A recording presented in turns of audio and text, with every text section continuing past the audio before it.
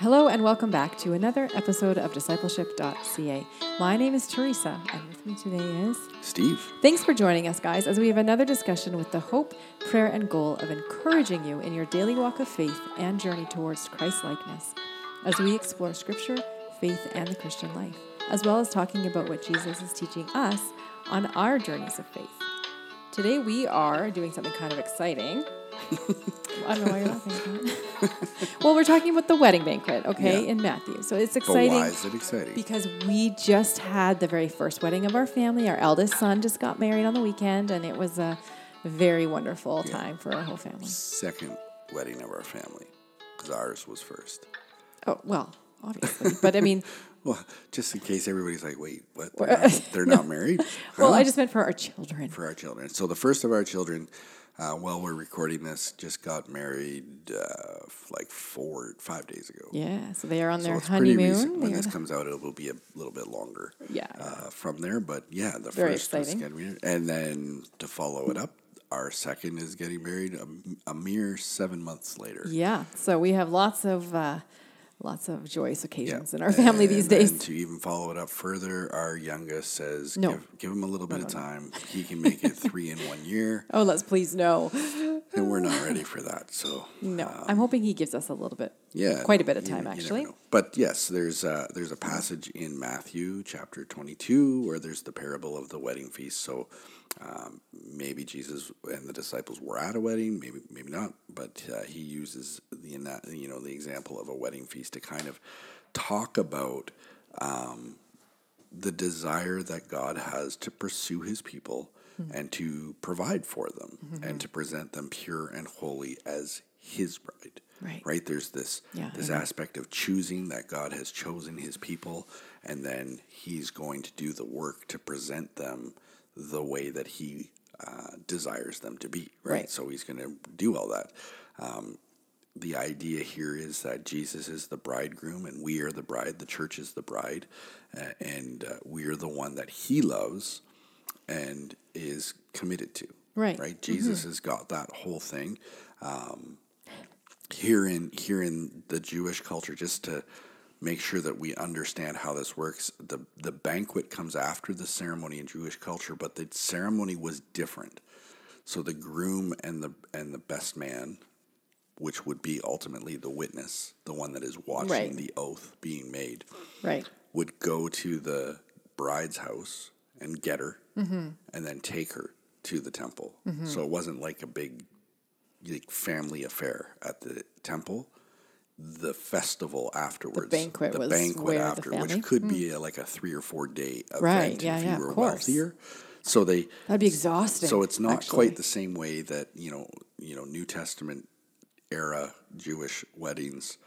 That's how it was. The groom would show up with the best man and scoop up the bride, take her to the temple. Obviously, the parents of the bride would be all good with that, and those things would have been their tradition, arranged, so it would have been expected. But it's not that like you invited a couple hundred people to the temple and they set up chairs and you had this elaborate ceremony. They would do that, and then you celebrated afterwards. So the banquet was the celebration of it all. So this is why the parable is about the wedding feast. Yeah. It's about the afterwards, right? And so sometimes we got to remember that, just because as Jesus is talking about this, the marriage has already happened. Right. The wedding is done. Yeah. And now he starts to talk about the kingdom of heaven and how this all relates. So let's go to Matthew chapter 22. And again, we're going to break it up into little manageable pieces just so we can talk about it. But let's look at verses 1, 2, and 3. And again, Jesus spoke to them in parables, saying, "The kingdom of heaven may be compared to a king who gave a wedding feast for his son, and sent his servants to call those who were invited to the wedding feast, but they would not come." Right, so weddings were the highlight of the social calendars, right? So if you got invited to a wedding, you knew you were going to get the best food. You knew, so in our modern day equivalent, right? It would be like you were getting way better food than you would at home. Right. Well, and typically that is what happens. Typically, that most is what weddings. happens. The wedding. But sometimes you get weddings where it's like you kind of go and you're like, Okay. Well, we got married. If you go to our wedding, like we got married Yeah, we at didn't night do a meal. after So- supper, so- 7:00 at night. So we just did dessert, Yeah. and then had bunwiches Yeah. at like midnight. So I went to a couple weddings in the Philippines while I was there for the year that I was working as a student missionary, and those weddings, like they pulled out all the stops. Like we were yeah. having like Africa crazy was the amounts of same. food, and it wasn't just one meal. It I got was really a sick, day or a actually. weekend. Yeah, there's Not used to there's some food differences. safe rules that Yeah. are, here in Canada we have some very rigid rules about We have how weak to- bodies because of it. how to keep our foods, and you go to other places, and sometimes things that have sat out for a little bit longer can wreak days. havoc with you. But these weddings would be the highlight of the social calendar. Oh, they're Here, great, yeah. Jesus is going right to the top. There's a king Right. who's throwing a party, and can you imagine? People are like, yeah, I don't want to go. Yeah. Well, that is a little strange, no? Right? But he's teaching something here. And people generally didn't refuse a personal invitation in Hebrew culture to a wedding. Like regardless of who invited them, not Yeah, just the king. regardless. Okay. And so here we It was have just rude, maybe? two sorts of refusal. People who are refusing to attend to, or as we're going to find out, the kingdom of heaven here is compared to the king, right? Mm-hmm. So it's people who refuse to follow Jesus.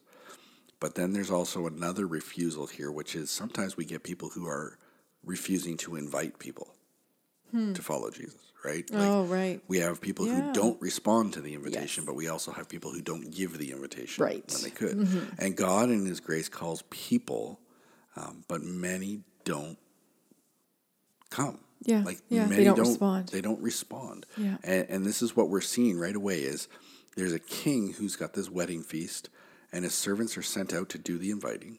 Yeah. And there are people who don't come. And Which is quite frustrating when you're actually planning a wedding and people don't RSVP. And They Yeah. just assume that if they didn't RSVP, Yeah. then, well, obviously it's a no, I'm not coming. But no, that's not necessarily the case. and yeah, that there's the non-respondings, and then there's the odd ones where it's like, oh, we're sick, or this, last minute circumstances cancellations. happen, no big Yeah, deal, for sure.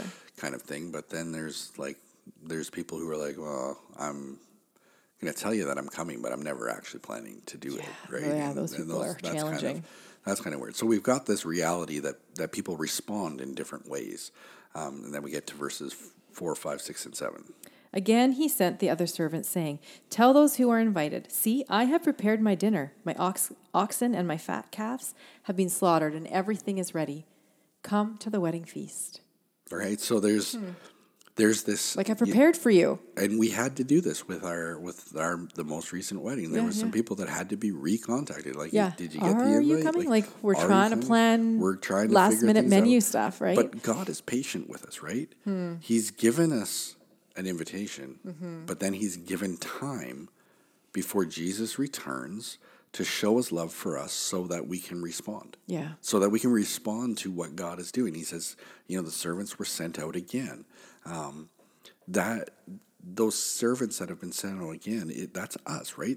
We're the second servants that have been sent out to do the invitation. And sometimes we're going to get the same realities, and that is, we're going to be ignored, possibly abused, straight up to like murdered, right? Like that's here. Like they treat them shamefully and kill them. And that's one of the things that we have to wrestle through. We're going to go to 2 Peter chapter 3, verse 9. Okay, verse 9. The Lord is not slow to fulfill his promise, as some count slowness, but is patient toward you, not wishing that any should perish, but that all should reach repentance. Yeah. Lots of people are like, oh, I just want Jesus to come back. Right. Once you get into faith. And I'll be honest, there are days that are hard that I'm just like, oh, just please, Jesus, come get me now. I had an experience one time, this is a little story, where a little boy, that's all he screamed for several minutes right beside me. It was, Lord Jesus, come take me now. We were in Toronto at Canada's Wonderland, which if you're an American, it's an amusement park, kind of like Six Flags. Yeah, they had a ride at the time, I think it was called the Leviathan. And at the time... Leviathan or the Behemoth, I don't remember. I don't remember which. I think it was the Leviathan that I was on. Could be. At the time, it was in the top 5 roller coasters in the world for speed, G-forces at the bottom of the hill, and top speed, G-forces, and height. I don't remember. I didn't go on it. was You height. went with our daughter. It was, likes those things. it was pretty crazy.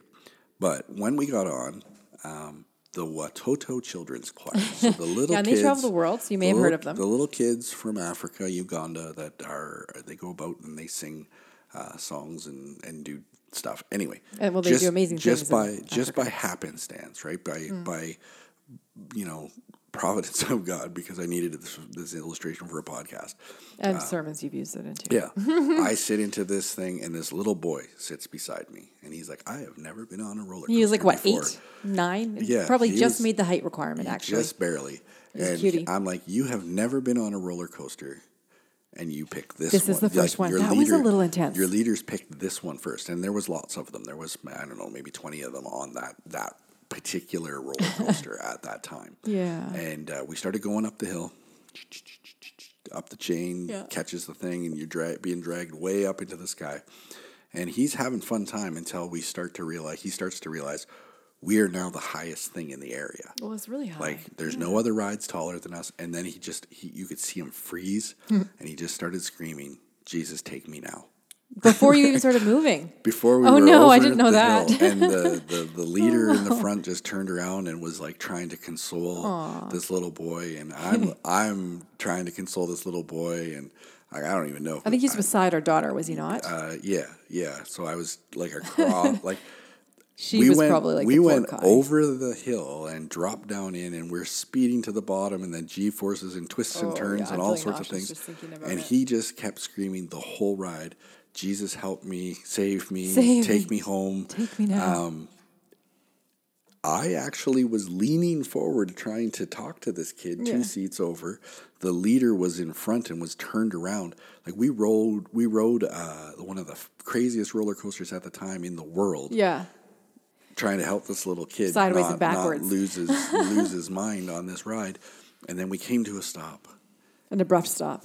Because it's one of those ones that stops before you get to where the people are, so that you can collect yourself and make sure that you're ready to go get off the thing. So we stopped, and he just stopped screaming. And his eyes lit up, and he smiled, and he said, that was so much fun. I want to do it again. I want to do it again. Oh. I'm like, what in the world? But this is the thing, is God is patient. And we get so frustrated with life sometimes that we just say, Jesus, take us out of this now. Yeah. And then we get through that, whatever that difficulty is, and we realize, oh, God delivered us. Yeah. Yes. I can do this I again. made it. I can make it again. I can go through these things again. And that's what the 2 Peter 3:9 is telling us, is that God is patient and loving and kind. And even when we want things to be over, he is lovingly leading us through, because there are still people in this world that need to hear the gospel. Yeah. And we're called to do that. We need to go out like those servants for the wedding feast and invite people to the wedding, right? Apart from Jesus, there's no salvation. And we need to remember that as believers, we steward that information for the world, right? Let's continue on into Matthew 22, verses 8, 9, and 10. Then he said to his servants, the wedding feast is ready, but those invited were not worthy. Go therefore to the main roads and invite the wedding feast as many as you can find. To the wedding feast, as many as you can find. And those servants went out into the roads and gathered all whom they found, both good and bad. So the wedding hall was filled with guests. Right.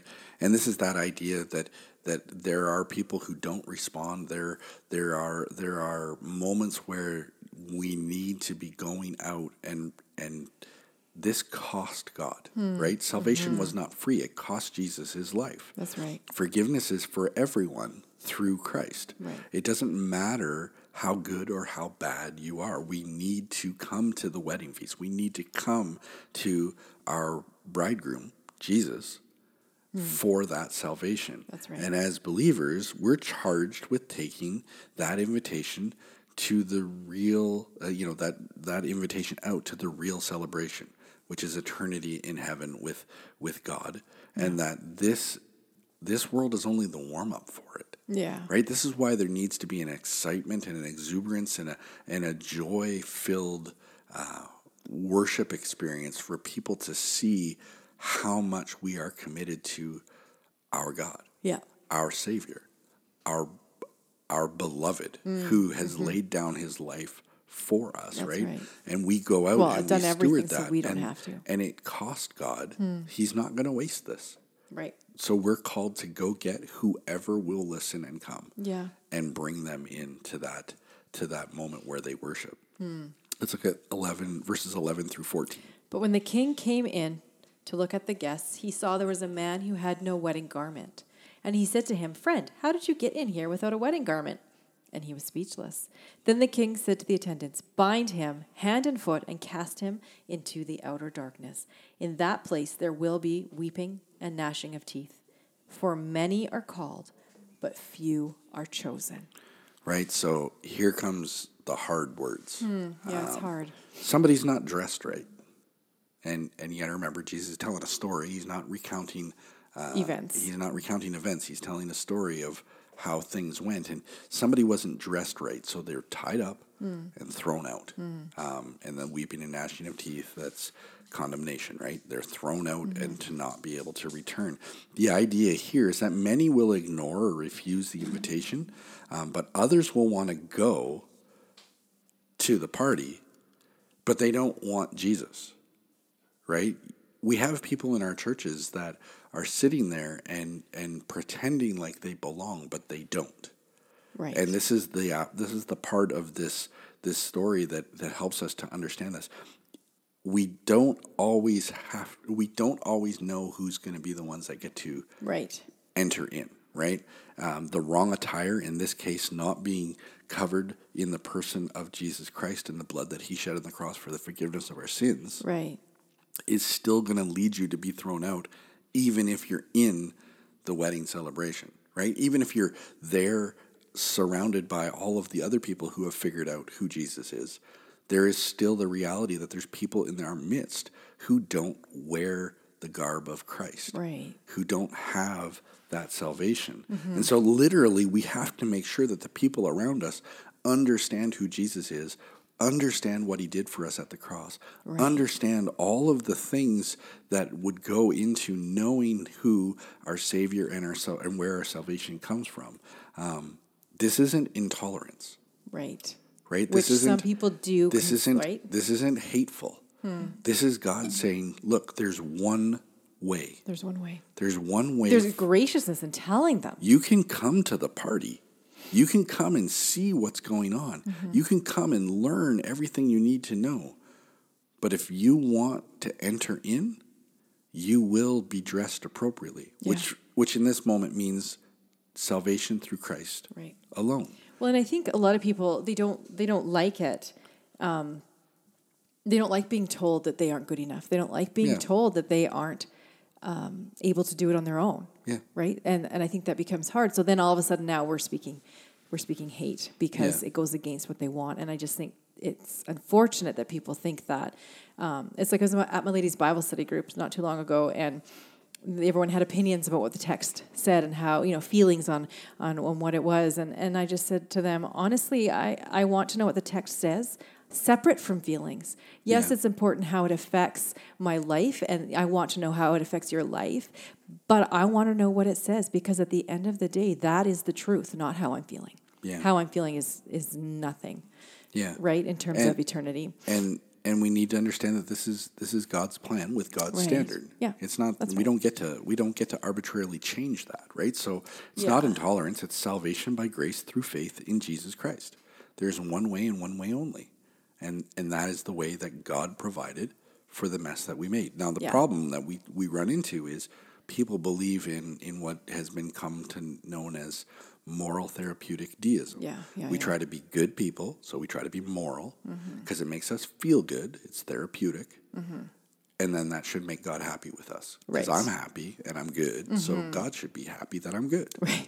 Right? Moral therapeutic deism. Problem is, salvation comes through Christ alone as a substitutionary atonement for the things that we have done wrong against God. And this is what this parable is talking about, is we need to wear that garb of Christ so that we are not thrown out, right? We have to be there. Okay, last one. We're going to jump to Matthew chapter 9, verse 35 through 38. Oh, yeah, you did tell me that. And I was like, You said, I'm good, I'm good with the find it. chapters. I Sorry, can find 9 verses 35 and 38? Yeah. Well, 2:38. Okay, not both.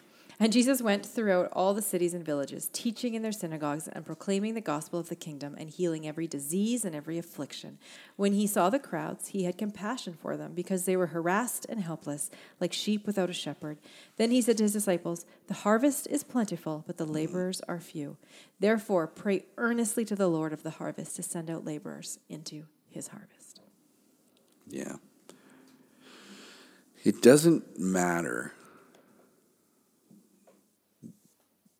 A lot of things don't matter because without Jesus, we're all just helpless. Yeah.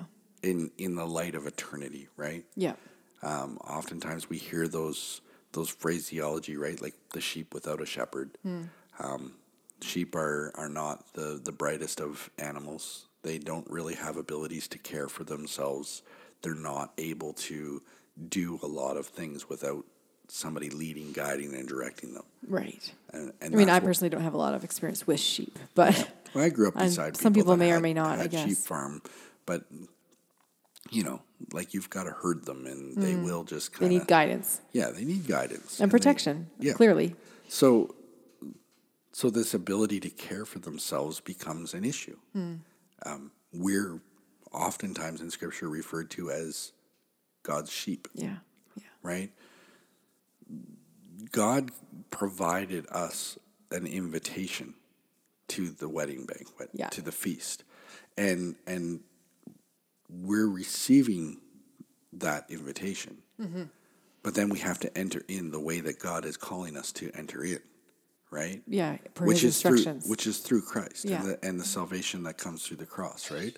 And this is, we need to be able to see Jesus for who he is. He's the good shepherd. He's our salvation. He's the only way to eternity. Mm-hmm. Just the last podcast that we talked about in the Psalms, it's about working it out. Having questions of faith is okay. Yeah, absolutely. It's about working it out and understanding that we're not so clever that we get to find loopholes in what God is doing. We hold fast to the truth of what he's laid out, which is we come to God through the the sacrifice and blood offering that Christ made for us on our behalf. And so we have to hold fast to that. Yeah. That is our hope. That is the end goal, and that is how we find out whether or not we get to be at the wedding feast or the banquet, right? As we're dressed with Christ. Yeah, definitely. Well, guys, thanks for joining us for our conversation today. If you have enjoyed the podcast, you can always subscribe, leave a like or comment on our social streams, or even tell others about us. We appreciate any help in getting connected to people who are interested. As always, you can find us online at Discipleship.ca and on Facebook and Instagram. Have a great day, and I hope you can join us next time. Until next time.